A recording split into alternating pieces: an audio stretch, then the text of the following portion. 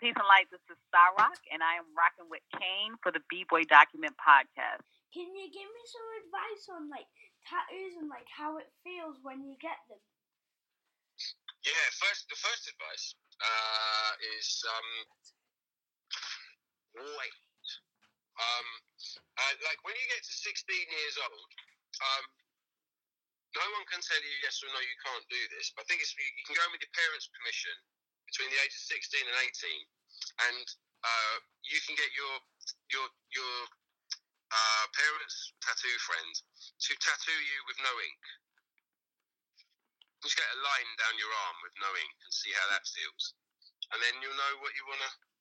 But you got to remember that I can't tell you what it feels like, because some people are ticklish. Some people, you could stab them in the hand and they won't feel it. So, and some people are ticklish on their back but not on their front. So, pain-wise, your guess is as good as mine.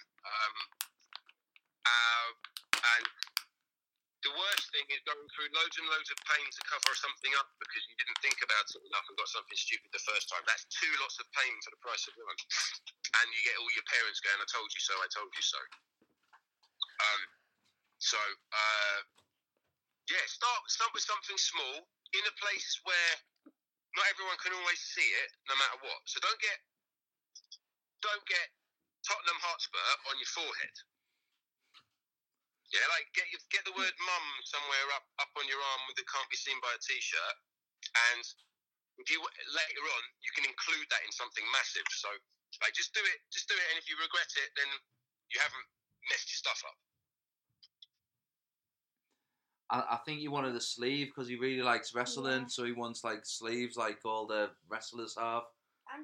Yeah, that's cool. Sleeves are great.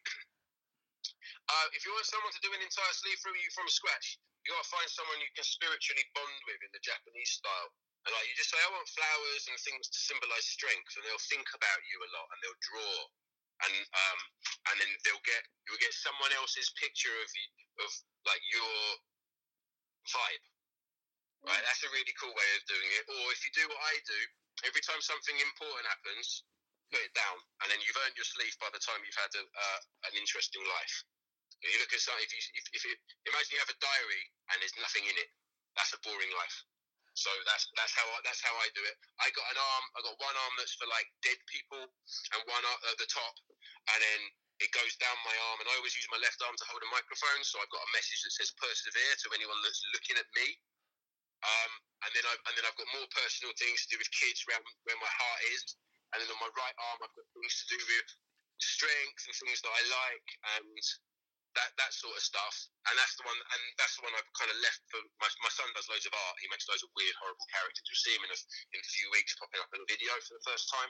I'm going to have like an arm of demons for him. So for me, there's a space for everything, in the same way there's a space in your house where you put your food, where you put your clothes.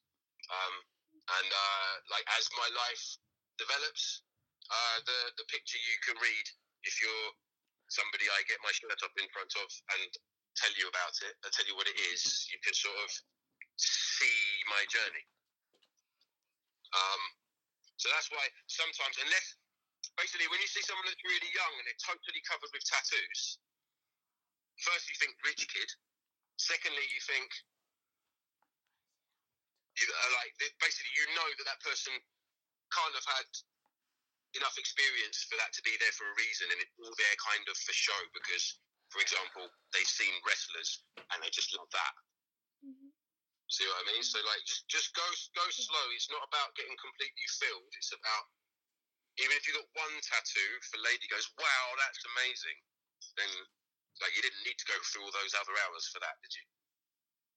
Come on, Goblin. B-boy, B-boy, B-boy, document. B-boy, B-boy, B-boy, document. B-boy, B-boy, B-boy, document. B-boy, B-boy, B-boy. It's the B-boy document podcast show. With Andy C for all your hip-hop stuff. Lock in and stay tuned. Funky D is in the house, no introduction needed. Start the rap game, how did you act? Conceited. I gave you rap battles with my girl Rock Shantae before any Bismarck or Kid in play. Like Run DMC, I made you walk that way. Piece of Big Poppin' L, Jam Master J. Old school flow, you know that's me. I'm the SPARKYD. And if you're in the industry, you know that's me. Big up to my peeps in the NYC. Been doing my thing since Murphy's class. And if it wasn't for that, the game record was whack. We'll put it down for you young school cats. Back in the day, we didn't do it like that. Old school cats break bread with one another. New school cats can't stand each other. This your girl Sparky D chilling with Andy on the B-Boy and B-Girl document. Peace. My squad stays on point like that. It's the joint. Yo, what's up? This is Paris Smith, one half of the legendary rap group BTMD, holding it down on the B-Boy documentary podcast. You got Chill Boy, the headbanger.